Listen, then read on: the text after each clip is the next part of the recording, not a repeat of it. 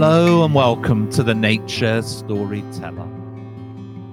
It is that strange time between Christmas and New Year when no one knows what day it is and the daylight hours are short.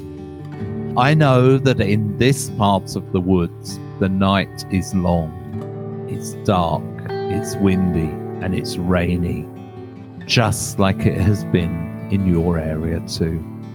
So what could be better on a long, dark evening than listening to traditional tales about nature and wildlife? And tonight we have two exciting stories to share with you. Our first story, The Owl is a Creature of the Night, is about a curious tawny owl who wants to see if the daytime is as beautiful and enchanting as he has been told. So, if you're ready, sit back, relax, forget the worries of the day and let your imagination take you on a journey with these magical stories.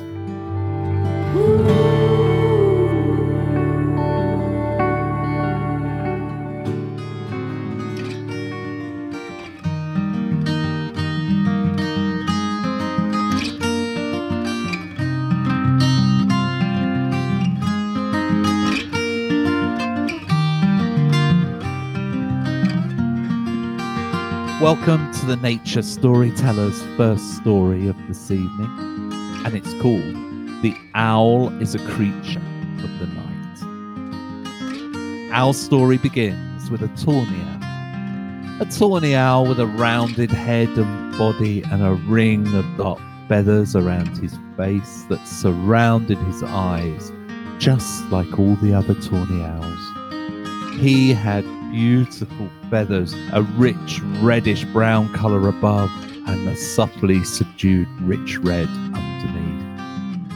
The owl was a creature of the night, but he had heard of the day, and he was very curious to see if the day was as magical as he had been told.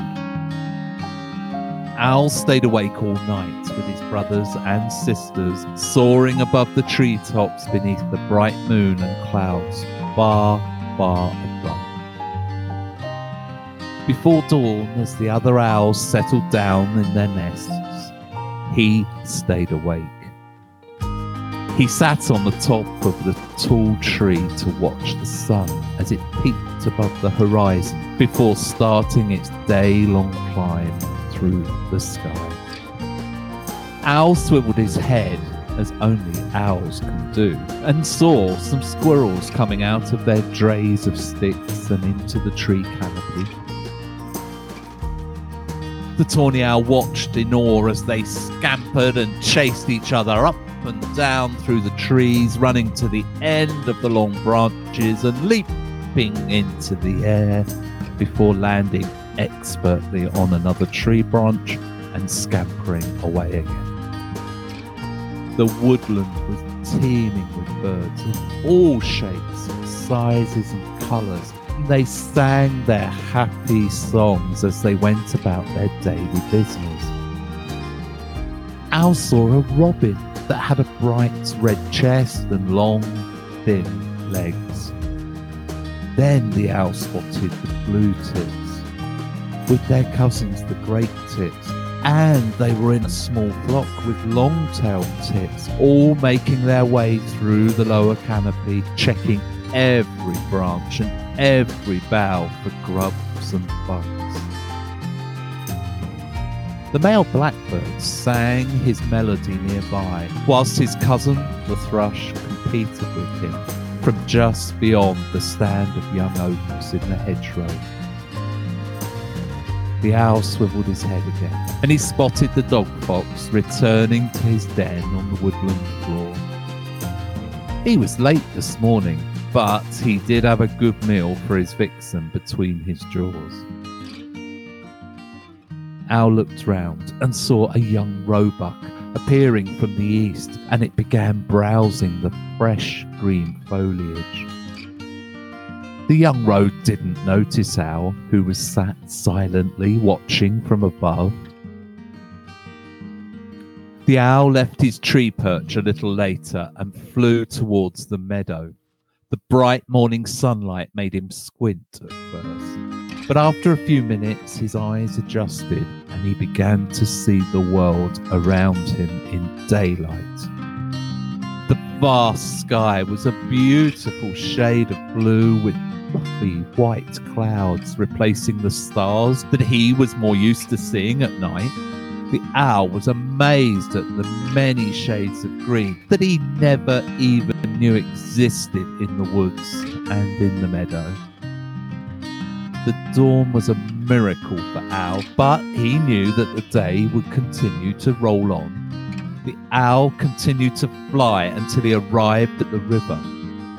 When he stopped, he sat perched on another oak tree, and he could see the rocks and stones beneath the clear water, and the green weed as it swirled and trailed, moving and swaying slowly in the current.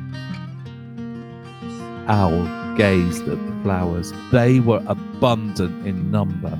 Every colour of the rainbow and every shade and tone he could imagine was present. And he could see the bees busily collecting the pollen. Owl thought to himself, day is truly magical and just as spectacular as he had been told. Owl spent the afternoon in a large tree outside the churchyard on the edge of the village. He had never seen so many people, all of them scurrying in and out of shops and buildings. Some were getting into their brightly coloured cars and others were walking or cycling. He saw the children leaving school, all dressed in green jumpers and grey trousers, and he smiled at how the children all looked the same, whilst the adults all looked so different, wearing so many different colours. And he guessed that that must just be a human thing. As the day wore on, the sun began to sink towards the western horizon, and the streetlights came on in the village. That was too much for Owl, and he flew away from the village back towards the woodland. As dusk began to descend, and Owl felt much safer being back in the woods. He sat up high in the oak tree and he watched the squirrels as they hurried their way back home, while the colourful and loud birds retreated back home to their nests. The vibrant colours of the woodlands and plants faded as they surrendered to the setting sun. However, the noisy crows and jackdaws hadn't returned to their roost yet. He could see them flying above the woodland, making a lot of noise, increasing to a crescendo as they circled before descending into the woods and chattering noisily to each other. The setting sun was bright, golden and red, but it eventually disappeared and the owl could see it no more. The sky's light blue hue turned into a bruised black, and the owl was thrilled because he was a creature of the night. He heard his brothers and sisters waking up in their nests. They started to spread their large wings and calling out with a twit and answering with a twoo. He watched the badgers emerge from their burrows to start their games of rough and tumble as the moon rose in her arc into the night sky. The male fox headed towards the village to seek food for his family, whilst the vixen headed towards the local farm. The trees turned black as the night approached, and the owl watched as the bats left their roosts in the hollows of the old trees to look for moths and insects using their echolocation. A rustling of leaves and a snorting breathing far below told Owl that the hedgehog had begun his nightly patrols. The owl was so excited to join his brothers and sisters and to soar through the night sky to feast, but he was too tired to fly tonight. So he sat alone at the top of one of the tallest trees, and he reminisced about the beautiful things he had seen and heard during the day, including the vivid colours of the birds and their beautiful songs, the beautiful blue sky and the white fluffy clouds, and the oh so many shades of green on the trees and on the hedges, and of course the stunning golden hues of the sun. Although Owl had seen his first dawn and enjoyed his first day, he knew he would not return. The owl was hungry as he fell asleep for the first time at night, but he knew deep in his heart that he was a creature of the night.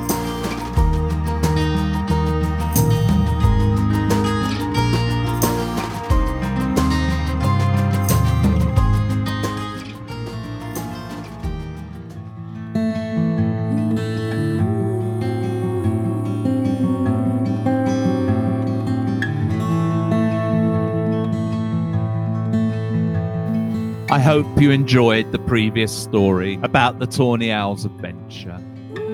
It showed us the magic of daytime and how the owl felt more comfortable in the dark of the nights with his family and friends, in the familiar dark woodlands with the moon and the stars above him that he knew so well. Our second story tonight is a fantasy work explaining why moles live underground. The story includes all the characteristics of moles as a species and depicts their encounter with bees, which changes everything. This is a story suitable for all ages. Now, if you are ready and comfortable, please close your eyes if it is safe to do so, and let us embark on another nature storytelling adventure.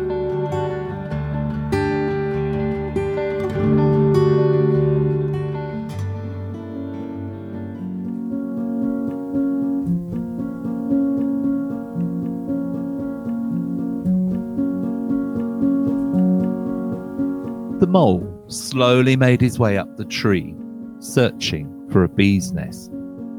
Now, if you have ever seen a mole, you will know that they are not designed for climbing anything, least of all giant trees. But Mole loved eating honey for his breakfast. His front claws were so long and sharp, and he hooked them into the bark to support his body's weight. But Mole's back legs were of no use for climbing, and they just trailed behind him, and that made climbing tricky.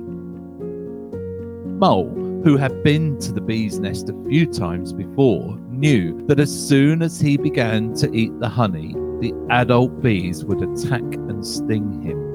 So he knew he had to get away from the bee's nest and down the tree as fast as possible, because those bee stings hurt. Finally, he heard a buzzing above him and saw the beautiful dome-like structure of the bee's nest. All Mole could think of was his breakfast, and his tummy rumbled. Just as Mole got to the bee's nest, his right claw slipped, and he hung off the branch by only his left foot. Mole quickly pressed his face against the tree's bark and told himself not to look down. The roughness of the bark left a patterned impression on his cheek. He was pushing his face against it so hard. After a while, Mole got his right paw back onto the branch and gripped it as hard as he could with his claw. He stayed there for a few minutes to steady his breathing and his heart rate down again. Once his heart rate had slowed, Mole began climbing again. As always, he was driven on by his rumbling tummy. As Mole again got near to the beehive, he could smell the honey, but he knew that the bees would soon discover him. The queen had received reports of Mole's approach to the bee's nest. She was unhappy because she knew that every few weeks the mole would come and take her honey, and he always damaged the nest. It took the drone bee so long to repair it again after Mole had gone. The queen called for the fighter bees to get ready for battle. Just then, from a corner, a little voice said, "I understand that you want to get rid of the mole, Your Majesty, and I have an idea." It was a young drone bee interrupting the queen. The queen looked disapprovingly at him, but the drone smiled and asked for her permission to speak. "Please, Your Majesty," said the drone bee, as he respectfully bowed before the queen and waved his antennae. The queen was a bit annoyed, but she wanted to stop that pesky mole, so she beckoned the drone closer and asked him to speak.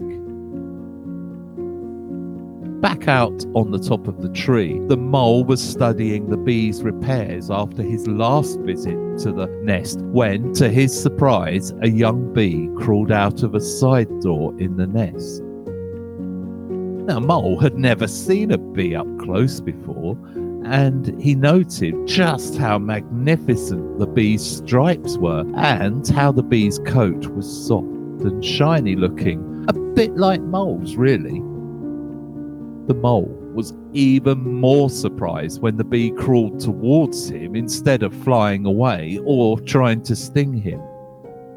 The bee looked at Mole and said, "You're up high, my friend."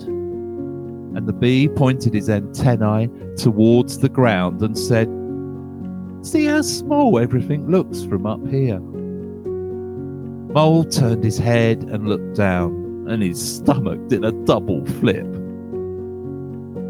The flowers and plants were just a sea of colour, and he had to really strain his eyes to pick out a single flower.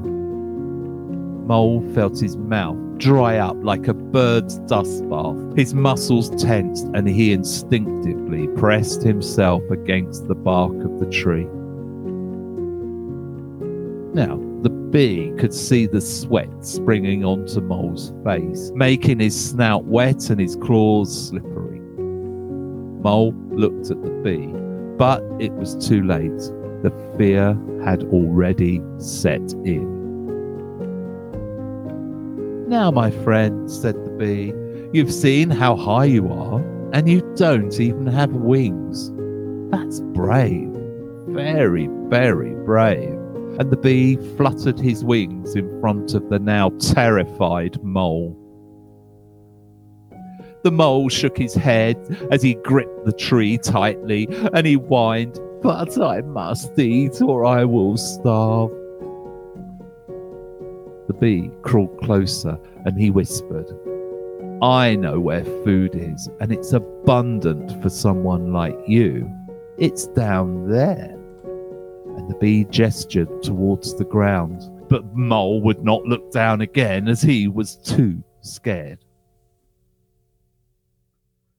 While the bee had been talking to Mole, a large swarm of bees had slowly crawled out of the entrance, and they lined up along the trunk of the tree. There must have been 500 wide and about 500 deep as well.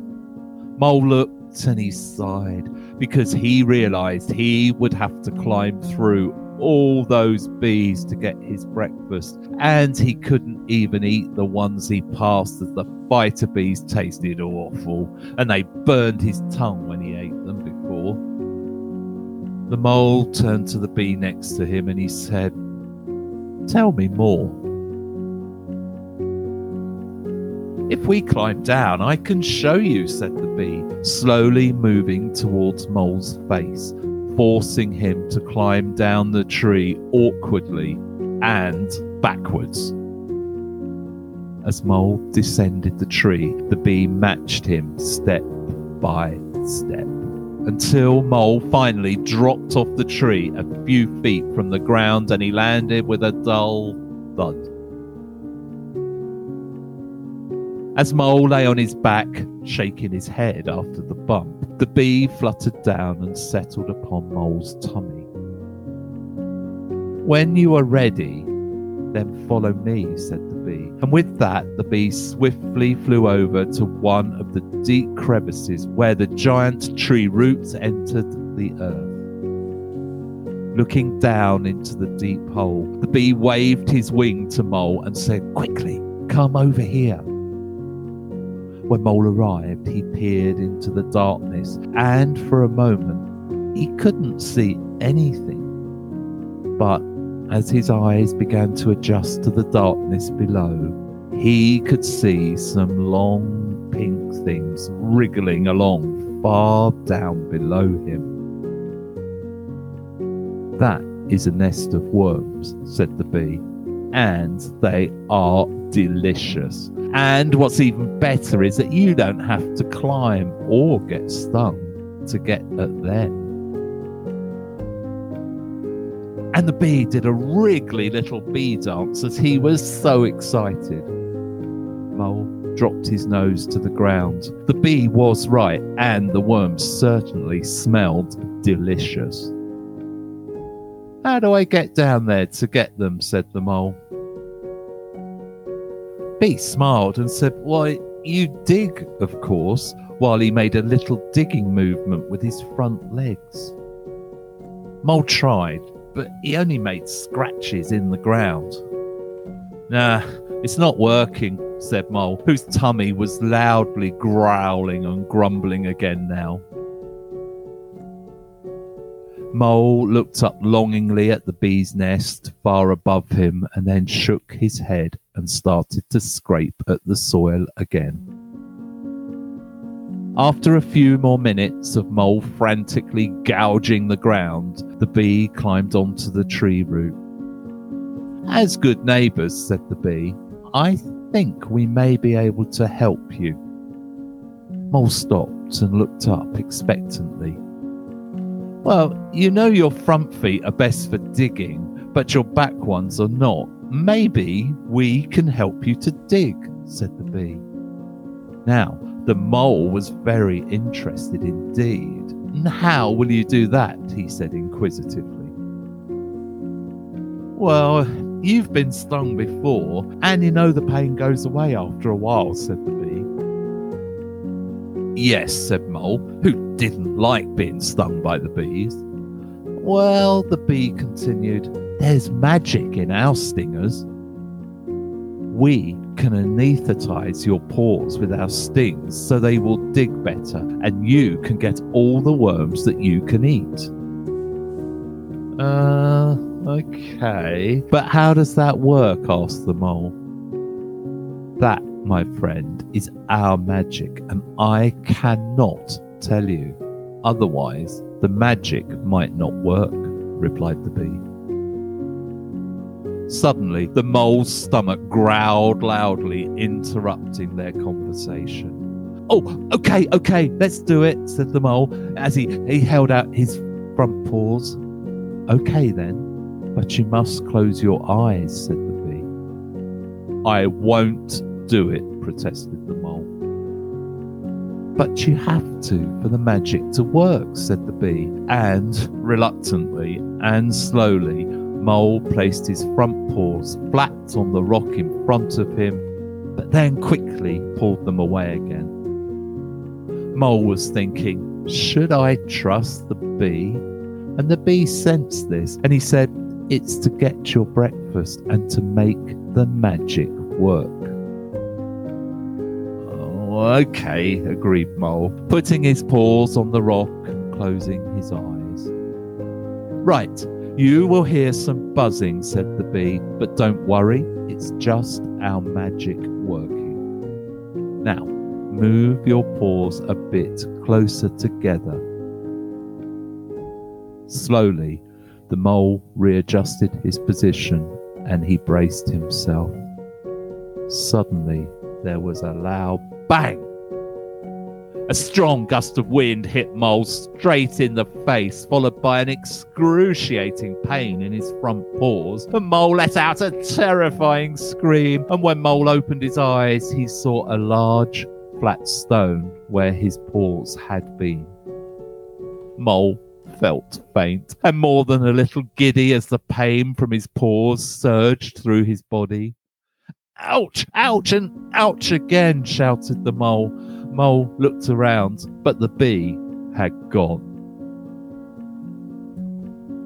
"Oh, when I get my paws out from under this rock, I will tell that bee precisely what I think of him for tricking me," said Mole, as he tried to free his paws. But his paws were firmly stuck. He wriggled and jiggled them, but the rock was big and heavy, and he couldn't move his paws at all. Mole pushed his back legs against the rock, and slowly it began to slide, just a little bit, until, with one big effort, the Mole could pull his front paws from under the rock. Now, Mole's paws were throbbing and sore, and when he looked at them, they were as flat as pancakes, and his nails had become long claws. Mole sighed. After a few minutes, Mole got cross. He jumped up and looked up at the tall tree towards the bee's nest. "Hey, bee," he called out, "I want a word with you." But his nose twitched as Mole stood at the bottom of the tree. He could smell those delicious worms again. Maybe I'll deal with the bee later, thought Mole, because now I need to get some food into my tummy. Mole moved to where the bee had shown him the worms beneath the tree root, and he started digging. And, as if by magic, the soil just moved away from in front of him. His new paws were like large spades, and he found he could dig quickly and he could dig deeply. Very soon, Mole found a worm, and without hesitation, he hungrily gobbled it up. But it was all crunchy, and it left grit on his tongue. "Yuck," said Mole as he spat the worm out. Mole looked up towards the bee's nest as he longed to taste the honey again. But then he looked down at his front paws and sighed, knowing that he would never climb a tree again. His tummy rumbled, and he thought of the worms again, which this time made his mouth water. Mole began to dig, and soon found all the delicious worms he could eat. He sat back in an earthen hollow he had created with his tummy full, and thought that that was the best feast he had ever had. And do you know what Mole did then? He began digging again, way past the worm's nest and down deep into the soil, following the tree root as it twisted and turned its way through the earth. The Mole really enjoyed digging, and he was good at it, and just kept on going. Before dawn, Mole had created a network of tunnels, and each tunnel had a large nest of worms along the route, so Mole would never have a growly, grumbly tummy again. And Mole had even created little earthen side rooms along every tunnel in the network, with enough space for him to spend a comfortable day sleeping. So, now you know why and how the Mole lives underground. And that is a very good place for us to end our story today.